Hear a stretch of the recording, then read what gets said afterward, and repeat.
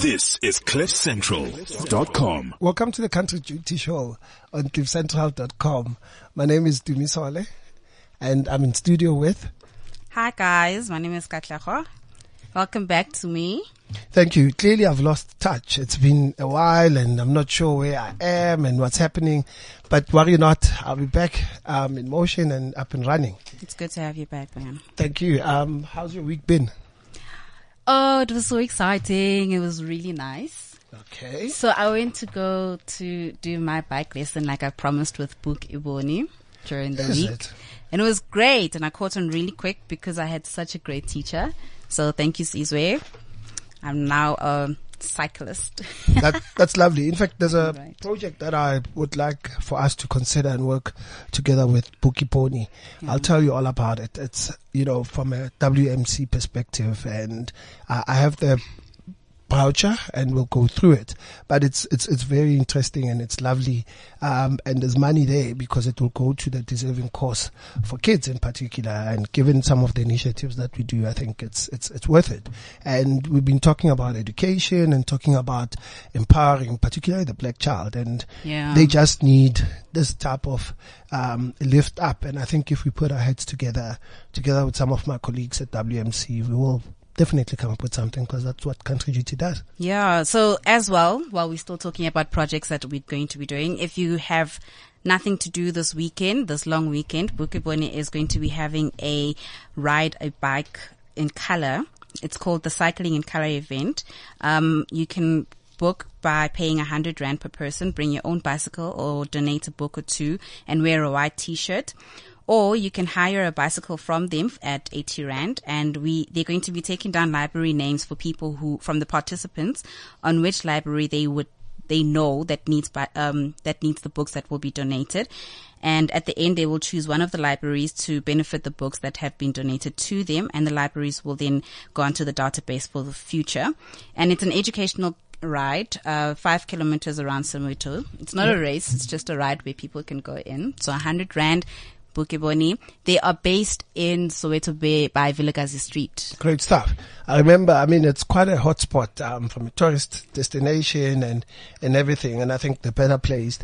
And it's important that we start balancing health and fun and doing it for a cause. And education. More importantly, exactly. And have you seen what recently has happened? There's so many things that are recently I know, happening. and I'm just trying to think amongst other things. The first one relates to Tuzani tweeting and saying that he's coming to clear his name. He's coming back.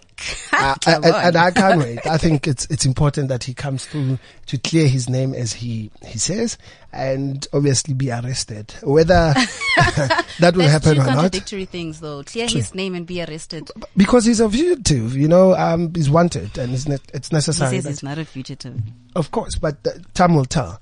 And then, what do you think insofar as the current state of affairs? Please send your WhatsApp messages or voice notes to 079-748-2090 and call us on studio on 0861 555 189. Great stuff. I just saw one of the most disturbing tweets from Ed Lusufi.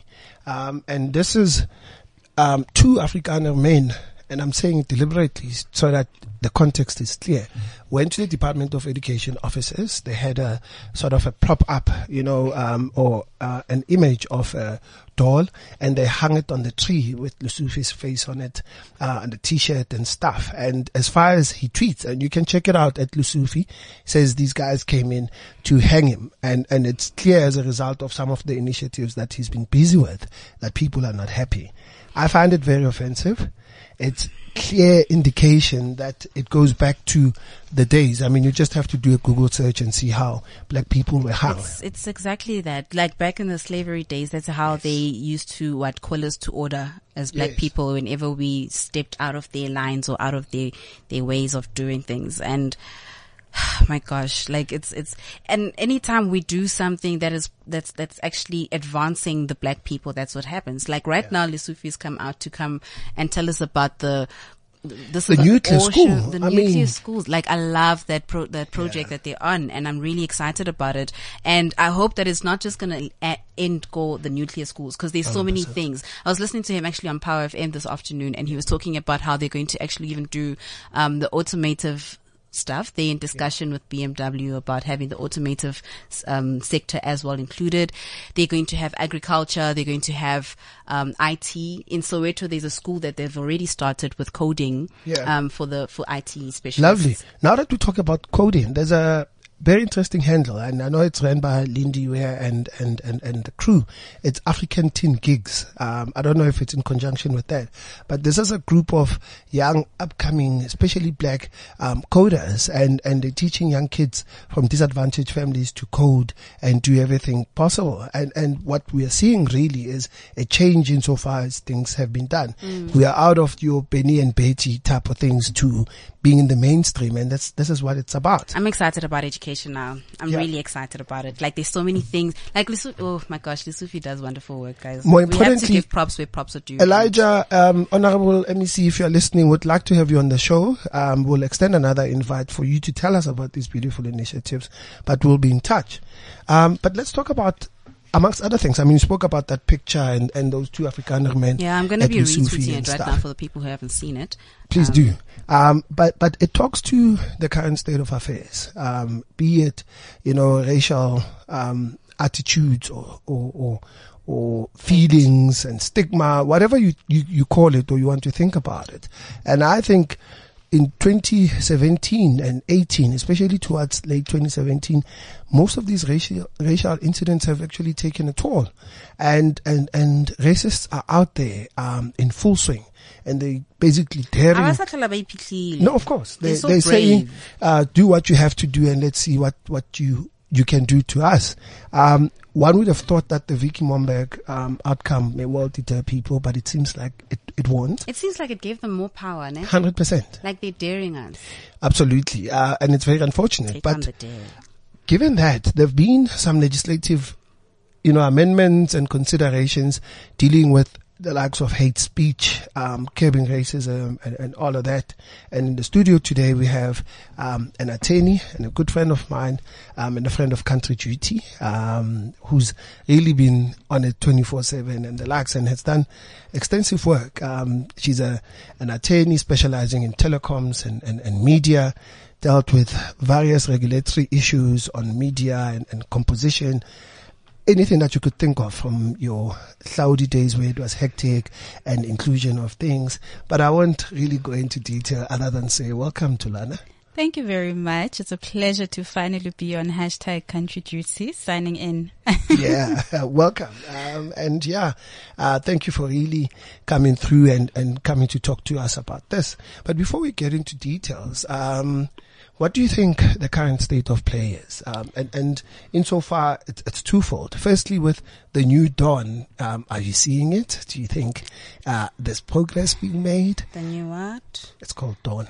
Yeah, I don't know if dawn would be the correct adjective to use, because there's a lot that still needs to be done. So let's see, let's give it time. In terms of the current state of affairs, it's quite tense, and I think it's been tense for some time now. We've seen with various crimes that have been propagated against members of our communities, some of the sentiments that have been expressed on social media, and in the media itself. So I think there is a lot of racial tension. Is it anything new? No, it's not. But I think there have been certain incidents that have served as catalysts that have brought these issues to the fore.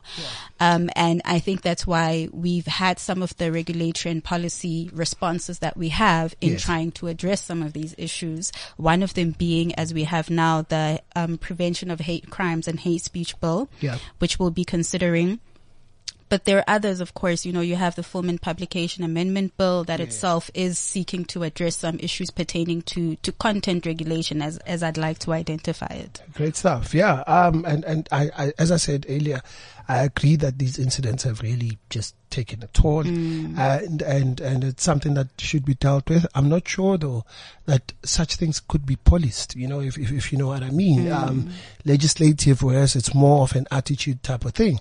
But let's get into it. Tweeps, as we said, please tag us on at Country GTZA, at Dumisole, at Handful_K, at Tulwana 86. Exactly. And let's talk about your recent experiences. Hashtag. Of course. Hashtag. Country GT. And also tag at cliffcentral.com so that we could see your tweets and engage with them. Our studio number is 0861 555 189. I got it right, ne?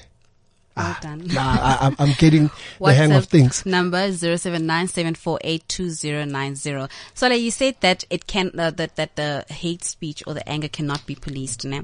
And somebody once asked a question that if it could be policed back in before 1994, why can it not be policed now? Why can it not be something that is a law that you can't do you understand what I mean? Like the reverse of it. Why can it not be institutionalized or No, yeah. I hear you. And that's one of the things that we would obviously consider and discuss. But Tulwana, as I said, you've done substantial work insofar as all these things, and be it legislative or otherwise. But what is this bill? I saw it was a hullabaloo on Twitter the other day, and people talking about it infringing on human rights and freedom of expression. But for someone who is not a lawyer, someone who's listening to the show or probably listen via podcast later and says, I see this country duty and hate speech bill. What are you guys talking about? If you were to just define what, this hate speech bill is and what is hate speech amongst other things, and then we can talk about what the bill intends to achieve. So just to give an introduction on the bill itself and just give a bit of history to it, the Department of Justice first introduced it in 2016. Yeah. And there was a lot of concern that was raised around it. Basically what it aims to do is to address what it defines as hate speech and it defines as hate crimes. Yeah. There've been a lot of xenophobic attacks that we've seen. There've been a lot of racial remarks you may recall with the Penny Sparrow tweets, and Yes. that was propagated against a very specific sector of our community. Yeah. And so it was really in response to some of those incidents that the department then formulated the hate speech bill. So basically what it's saying is if you were to if you were to propagate what they define as hate speech, Yes. you are ultimately committing an offense. Yeah. If you were to commit a hate crime, you are ultimately committing an offense. And the way it goes about it is with reference to the hate crime. Yeah. If it's a crime that is perpetuated or perpetrated against an individual based on the specific grounds that are listed in the legislation. So Yes. if it's because a person is an albino, Yes. if it's because like corrective rape, for example, it's against a very, very specified sector of our community, then that Yes. would constitute a hate crime I see. as opposed to a normal crime as you'd have under the Criminal Procedure Act. Of course, so like your thefts it looks and exactly. stuff, So it looks okay. at the motive, and is it motivated by particular elements of prejudice, and then it lists those particular grounds. I hear you. Similarly, again with hate speech, is there an element of prejudice? Is there an element to intentionally do harm unto an individual Yeah. based on those specific grounds, whether it's ethnic, religion, HIV status? It even indicates that if it's based on one's HIV status, for example. So it lists a lot of those grounds. The main concern, as you have always noted, is Sorry to interrupt, and Okay. before we get into the concern, do you think this has been publicized properly? And talk about publication in this instance is, do you think there's been a drive to at least let people know that there's this type of legislation, it's coming, and people need to be wary of these type of things? For the ordinary person on the street, I would say no. I came to know of it because of the work that I do as far as media and policy legislation is concerned. But I think it goes back to the issue of, first of all, trying to assess whether legislation would be the most appropriate way. Given the nature of the issue that we're dealing with, we're dealing with a very soft societal issue. So it really be something that we want to legislate.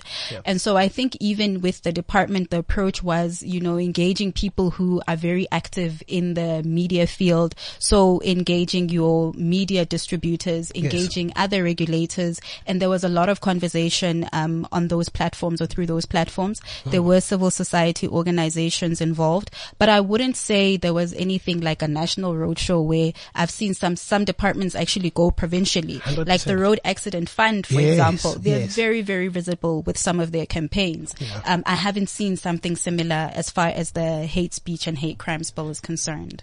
I mean, and one would think that would be necessary, given the consequences, which we'll get to a bit later, that you want to have, a proper roadshow, at least even an advert of some sort, in a language or otherwise. Especially because it's something that would affect literally every single citizen if you're thinking about it. The minute you're talking about anything that curtails the freedom of speech, for instance, it affects every single individual. And it's very important then that you educate and there's some sort of awareness as far as these kind of developments and interventions are concerned. Yeah. Because then it becomes the issue of, well, I didn't know. But we all know, ignorance of the law, is it an offense? Last time I checked in my law not. books, it's not. I don't know if there have been any developments. So, Tsalana, I wanted to ask, you said that they were they were a bit hesitant about legislating this because they didn't know, because of the sensitivity of No. What I was saying is I don't think legislating it is the most appropriate way to deal with what the hate speech bill seeks to address. Oh, okay. And I don't say that lightly. It's in light of what's already there. So you have your constitution, for example, that has your section 16, that is your freedom of expression clause. You then also have your section 9 that speaks to the right of equality and issues pertaining to discrimination and the grounds on which one can and cannot discriminate. Yeah. You also have your protection of equality, your promotion of equality and prevention of unfair discrimination act. You've got your Human Rights Commission. You've got your gender equality.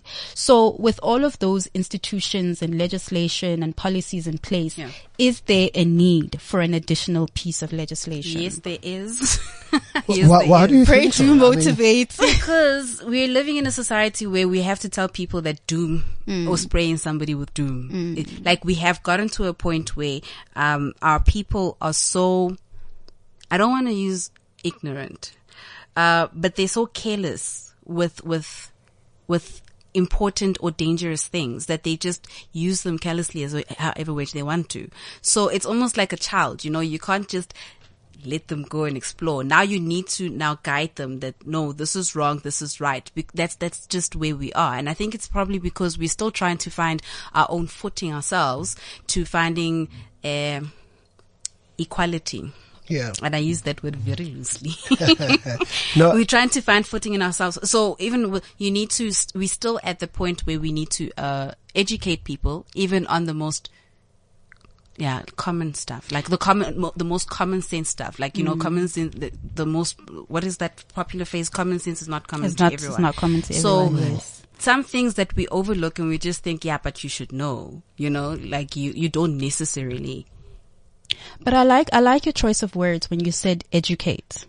There's a very big difference as far as raising awareness and educating people with the objective of trying to promote social cohesion versus legislating. Because when you legislate something, you're just saying it's illegal, but it does not necessarily address or change the status quo. At one of the workshops that I was attending, somebody said, well, what you're essentially going to do is drive these extremist groups underground. Yes. Already you have some areas in the country that are habited by only a specific population. I mean, there's Orania. It's exactly, it's a state within Yeah. a state, So when you put policies and legislation in place and you're trying to address social ills, you're trying to address things that manifest as a result of socio-economic circumstances, think about whether that will actually achieve the desired result. Is it proportional? Is it necessary at the end of the day? Especially because from where I stand, I don't think that we have completely exhausted the instruments that we have at our disposal. So do enough people know that you've got your Human Rights Commission as a recourse? Yes.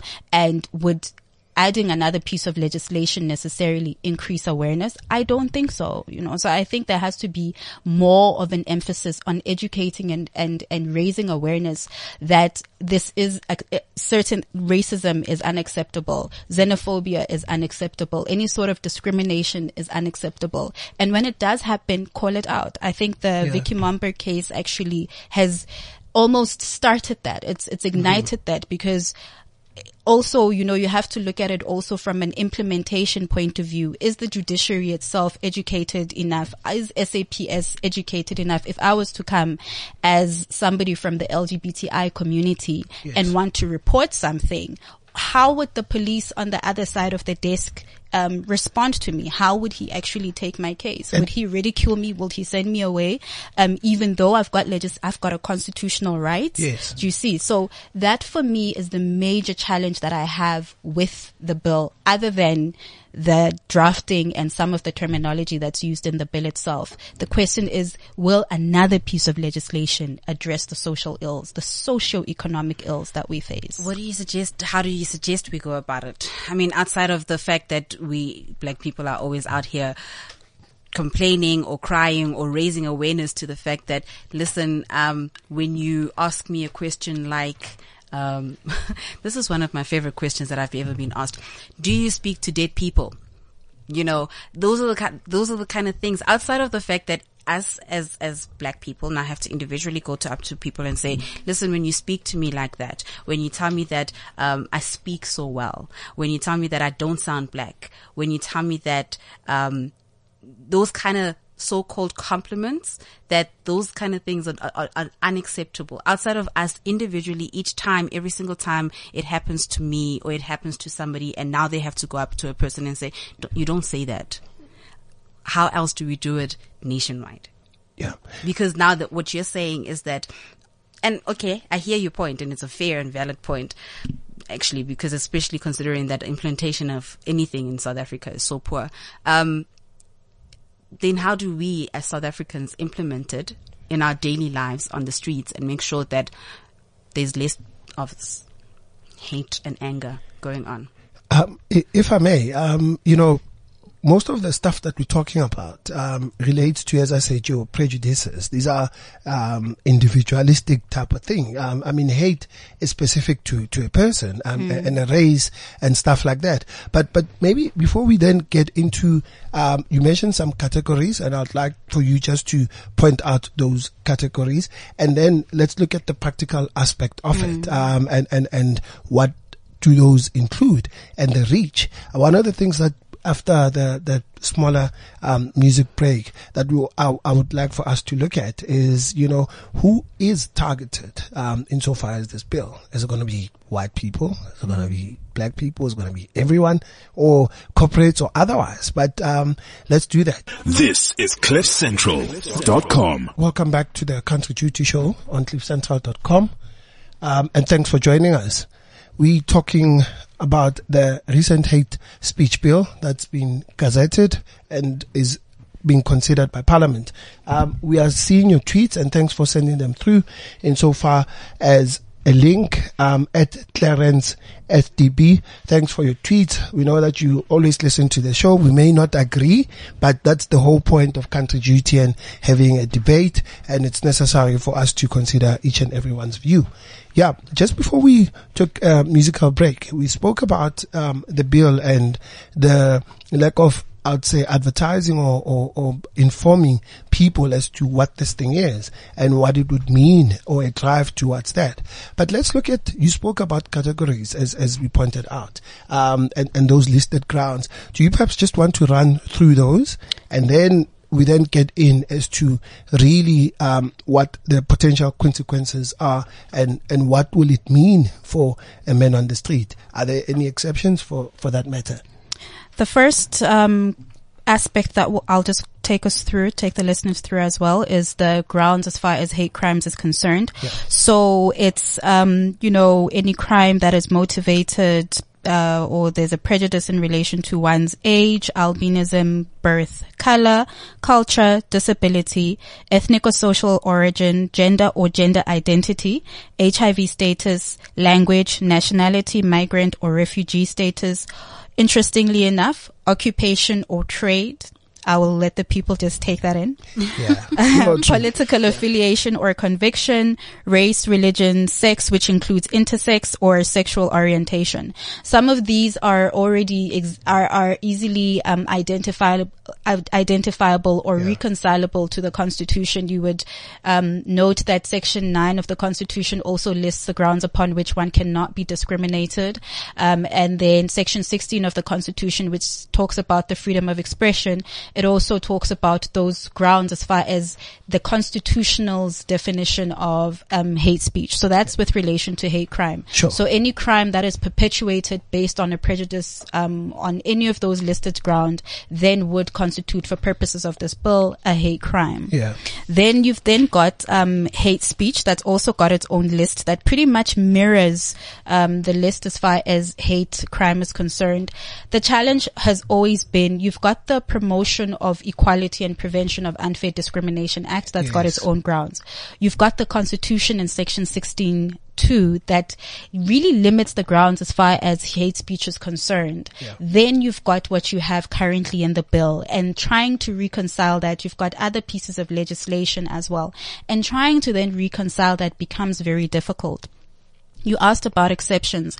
In the first draft of the bill, there were no exceptions, and that is where your South African media industry was most concerned, because ultimately, when it came to issues of public interest, there was no exception as far as that's concerned. If it was a work that had any dramatic or artistic merit, what about freedom of expression versus freedom of the media, and how do you balance the two? Yeah. So fortunately, when the bill was revised by the department, they did take that into consideration. So on the face of it, there are exceptions, but I think the exceptions themselves still needs to be fine-tuned, simply because of the wording of it. So as far as artistic or dramatic merit is concerned, there is somewhat of an exception, but the way that it's drafted is it's almost like it cancels out the exception that it purports to bring in. Indeed. So just to read it out for you quickly, as far as the exception with regard to artistic and creativity is concerned. So any bona fide artistic creativity,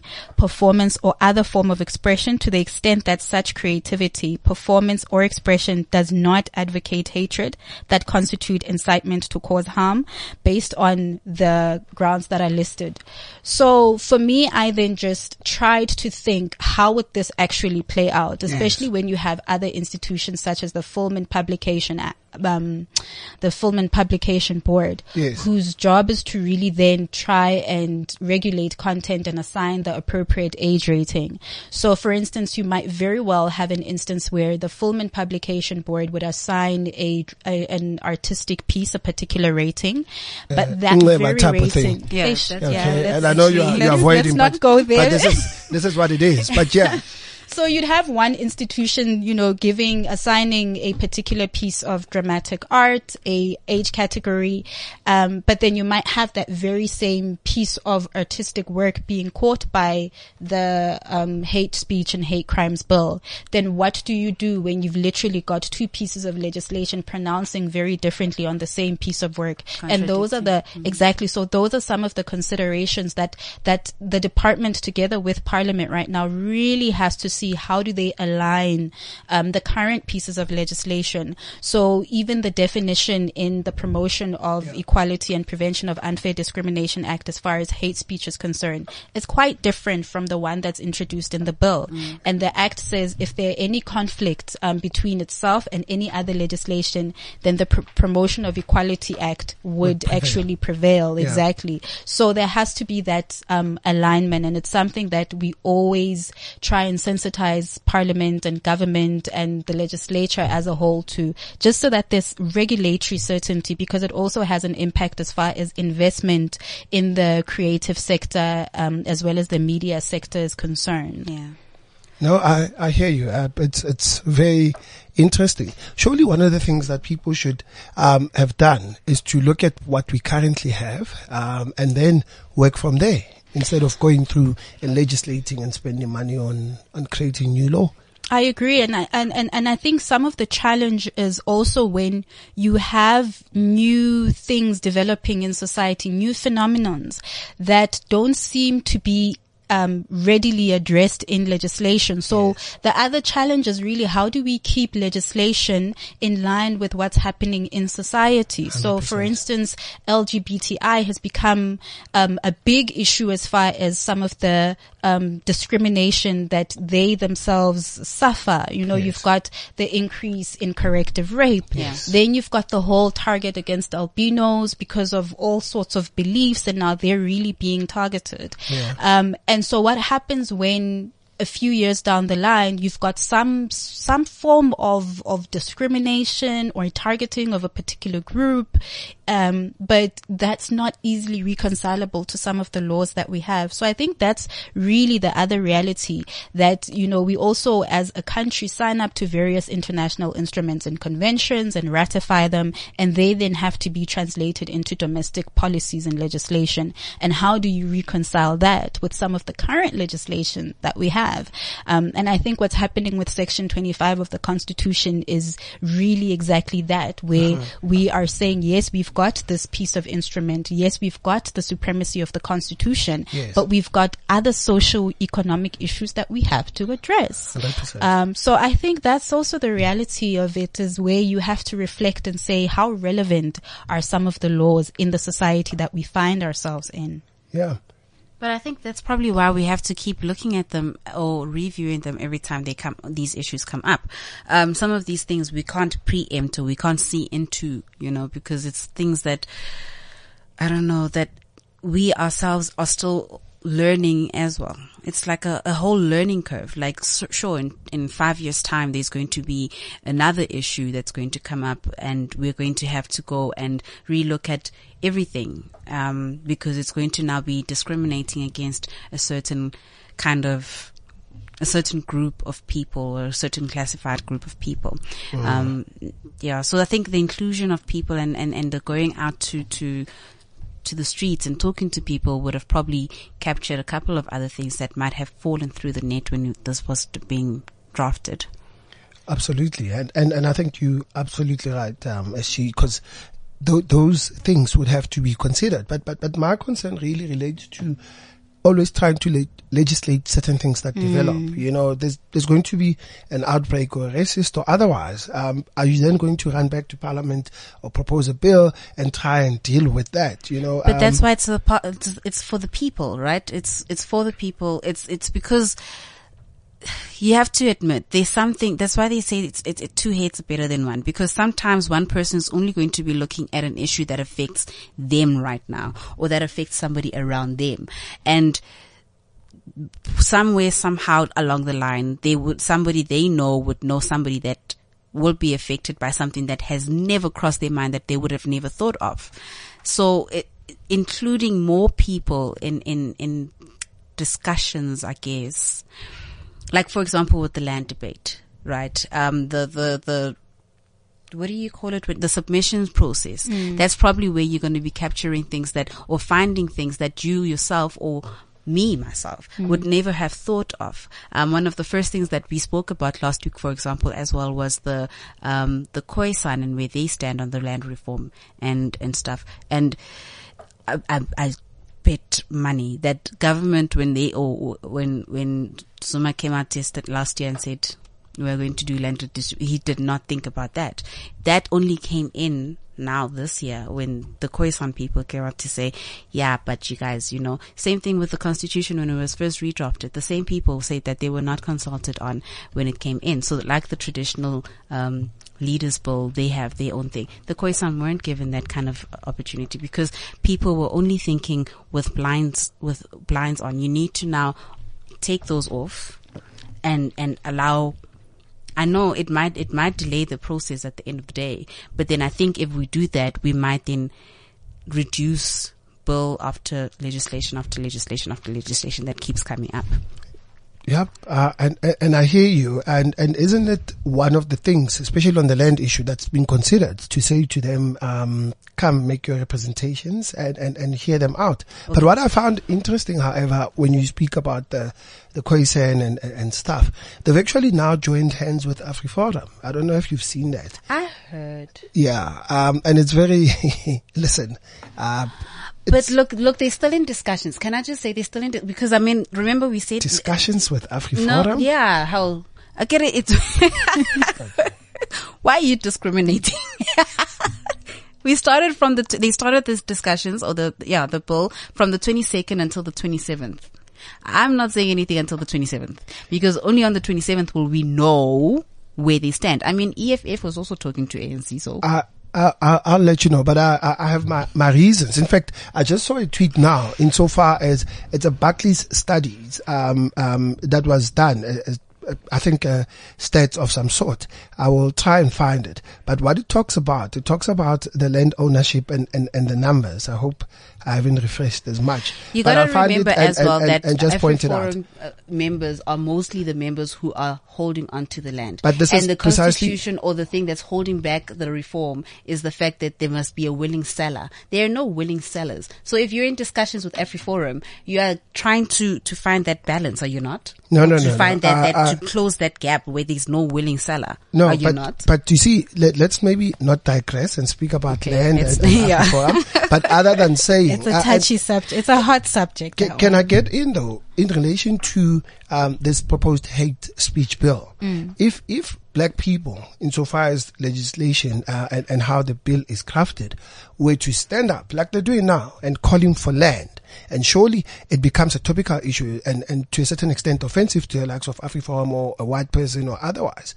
Insofar as that bill is concerned and how I read it, it's going to deal with a particular race, which happens to be a black person talking to white people and saying, I would like to have land, or you took my land, and stuff like that. Surely, insofar as it means an aggrieved white person could look at this and say, listen, you are offending me. You are targeting a particular race. You are saying all these hateful things, and that's hate speech. And therefore, you could lay a criminal charge and arrest it. Is that how things are? And if we tie it with the land discussion, do you see it that way? So, in order for speech to constitute hate speech, in terms of the bill, it has to be harmful. There has to be a clear intention for that to be harmful, yes, or promote or propagate hatred. So ultimately the onus would be on the aggrieved party to say that, this particular individual speech is harmful, or they're inciting harm or promoting or propagating hatred. This is quite different though from the definition that you have in the Constitution, because the Constitution says there must be advocacy for hatred on very narrowly defined grounds, namely race, ethnicity, gender, and religion. And over and above that advocacy to promote hatred, there has to be incitement to cause harm. So it's a two-pronged test. The bill takes a bit of a different approach, and it's no longer a two-pronged test. Is it insightful? Is it does it incite any harm? Is it harmful? Does it propagate hatred? So those are some of the considerations that, for instance, if it was to go to the Human Rights Commission or if it was to go to court, that the presiding officer would have to try and consider.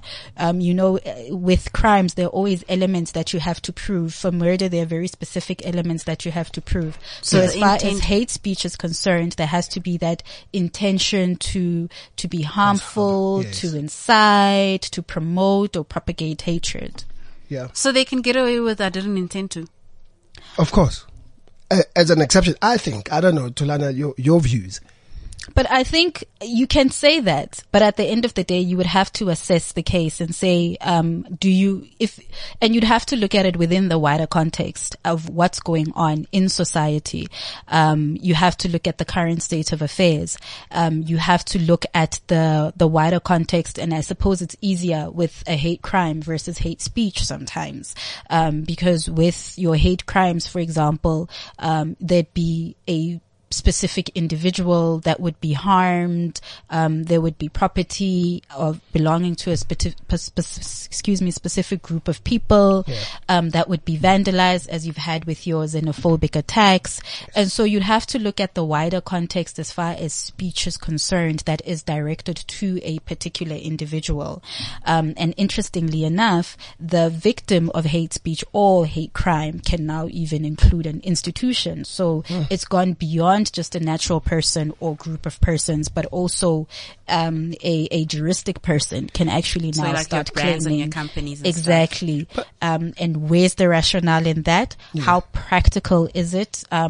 I've been trying to think about an example or a situation where a corporate entity would then go and lay a charge for hate speech or hate crime. Well, maybe if you go out and you say, if you call them out for their nonsense, for example, a certain auditing company could probably come out and call us and say that us calling them incompetent could be hate speech. But in any event, surely that will be determined on an objective basis, and you need to then look at the intent and stuff. Yes. But having said that, for example, I mean, you guys probably saw the UCT tweet yesterday on the timeline where they said, let's discuss black people and what is it that they like. I don't know. I'm just paraphrasing. They say that black people don't deserve nice things in sight of. Did you not see it? Ooh, girl. That's the tweet. They said they forgot to put the inverted commas in. Imagine. Yes, but now on those bases, amongst other things, that's obviously hurtful because it takes away or doesn't even consider the historical aspects of it. It has connotations that are unpleasant and otherwise. And on your point regarding corporates and stuff like that, one surely could say, if this bill is passed, go to a police station to say, there's that mean there at UCT News Radio, for example, who was tweeting, because that's the account, link it with UCT as an institution, and therefore say, we've been offended, that was hate speech and stuff like that. But then it raises the issues of floodgates at the end of the day. Yes. And now the question is, how are we going to curtail those floodgates? Exactly. And it goes back to the point that I was raising earlier is, what are we trying to address? Yeah. We're trying to address socio-economic issues. We're trying to promote social cohesion. And is litigating, do we even have the capacity? So do we want to overstretch? And is litigation, to begin with, the correct way of going about it? Surely there has to be a distinction as far as when you can and cannot litigate. When do you take it to a criminal court? When are there different kinds of sanctions? And that's why you have your equality courts versus your criminal courts. And then just start assessing and seeing what is the most appropriate way, because at the end of the day, like you just said to me, it's going to be floodgates. And then there is whether the judiciary itself or SAPS are capacitated to even begin to appreciate that there is such a thing as hate speech, that there is such a thing as a hate crime, and actually give it the attention that it's due. So it's a very broad issue, and it's something that cannot be only on government's shoulders alone to address through policies or legislation. It's things that through platforms such as social media, you call them out. You show that there is no tolerance at all for this kind of behavior, for this kind of speech, particularly in light of the history of South Africa and where we are trying to go as a nation. It has to be a much broader response than just legislating and saying you are committing an offense if you say 1, 2, 3, especially like something like speech as well. So who's going to now come and implement it in my house when you and I engaging on WhatsApp, 100%. And will it change my perception? So the fact that it's illegal, will it change my perception if I've got a prejudice against you? Absolutely no, not. It won't. And yet what we're trying to address, what we're trying to promote and advance is social cohesion. Indeed. I mean, these are very topical and serious issues that you really can't, in my view, legislate and basically push it and move with it. Our WhatsApp line is 079-748-2090. Tibiso sent a WhatsApp and he says, I've just heard now that the Khoisan leaders claiming to be the first citizens joined forces with AfriForum. There are no surprises there. That's why they even thought it appropriate to define themselves outside of the black people of SA. Worrying indeed. This is a view, and it talks to so many historical issues, about how people perceive themselves and, you know, to a certain extent, who they want to identify themselves with. I think they're at liberty to do so. Whether there will be a proper outcome or something that will make them satisfied is yet to be seen. I'm wondering if they'll be joining AfriForum on the international campaign regarding the land issue. I doubt. But it's a relationship, in my view, of inconvenience, but let's give it some time. Coming back to what we're discussing, normally, legislation like the Criminal Procedure Act and the likes would propose certain sanctions. On this instance, what is it that we're looking at, and what would be a worst case scenario if Dumi, for example, who sometimes is vocal and talks about this and gets charged with this, what is it likely he may face in court? So we're looking at sanctions such as imprisonment. We're looking at sanctions such as declaration of one being declared as a habitual criminal.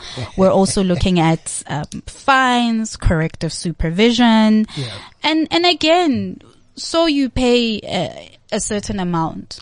Will it change the issue? Yeah. It might dent you. Yeah. Will it change you? It might dent your pocket. And I'm not saying that there's not a place for sanctions. I'm not saying that there's not a place for legislation. But you really have to then assess, is it necessary? The means that you're instituting, are they proportional? Will they actually help you meet the objectives? But just to answer your question to me, those are some of the sanctions that you have. I mean, Penny Sparrow was 150,000 rand, I think, that the Equality Court had fined her. Yes. We now have with Vicky 3 years. And so there has been that cross-reference with the Criminal Procedure Act as far as contravention with this particular piece of legislation is concerned. But perhaps we do need the baton on some of these issues, you know, because as people see that there are very real consequences to calling somebody a kafir, for example, to just, you know, subjecting a person to degrading conditions simply because of their affiliation with a particular group or belonging to a particular sector of our community. You definitely need that. But what about those particular cases that happen and they don't make it to court? Indeed. How do we address all, and I believe that you'd have more that don't make it to court than those that do. And that is why I say the response to it has to be much, much wider. It has to be beyond just policy and legislation. 100%. I mean, for me, what it also says is, as you correctly pointed out now, we have to have these conversations. We have to see to it that people are talking. I'm just worried that we're going to find most people in jail. And it's going to, amongst other things, given the floodgates now, really not, you know, do what's it required to do. People will be in jails. Jails are already flooded. But it still won't strike to the core. And the core really here is people's attitudes and perceptions. That is very difficult to policy and ensure that, that there's compliance. And, you know, I think more work needs to be put in.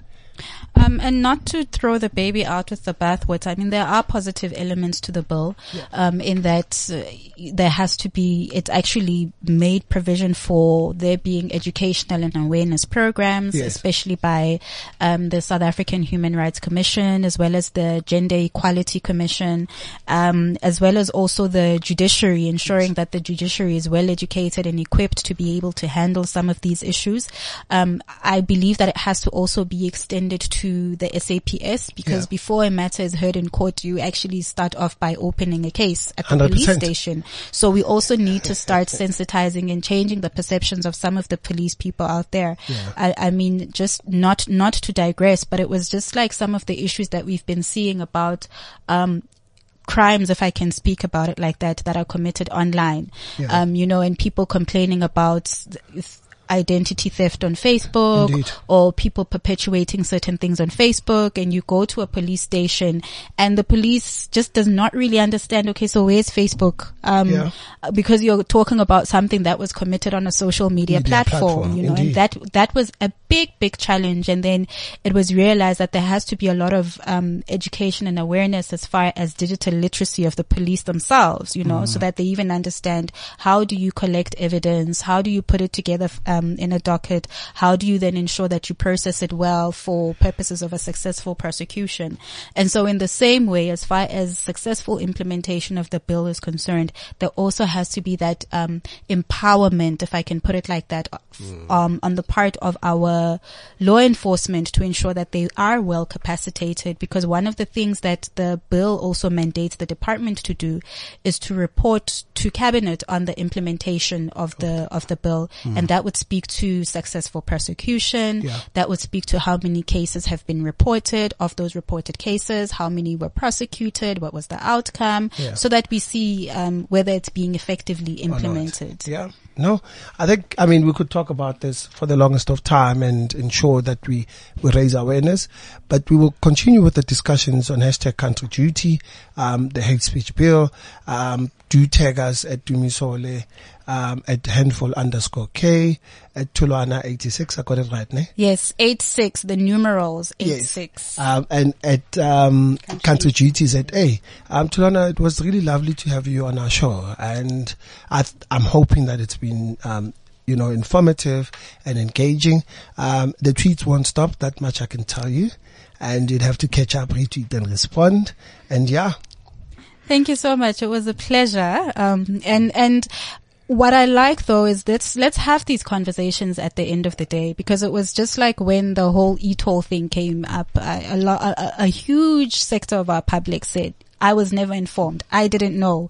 And it's important that as ordinary citizens that we participate in some of these processes, because at the end of the day, they will have a bearing on us. So, let's keep the conversation going. Let's engage and engage with the objective of ensuring that we do so. There's critique and then there's criticism. Let's try and build, let's try and advance, social cohesion at the end of the day.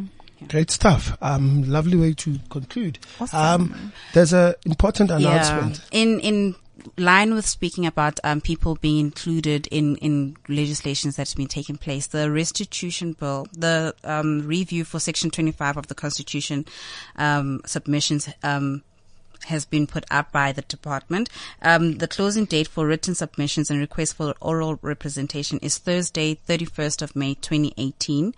All inquiries as well as written submissions can be addressed to Ms. Pat Jaiya. I'm sorry if I said that wrong. You can send it via post to PO Box, Committee Section PO Box 15, Cape Town 800, or email pjayya@parliament.co.za. General guidelines for having the writing the submissions is that the most important thing is to give concrete examples of your problems and in your area and how the bill would affect the underlying problems. And it's best to write in the most comfortable language that you can, right from the heart.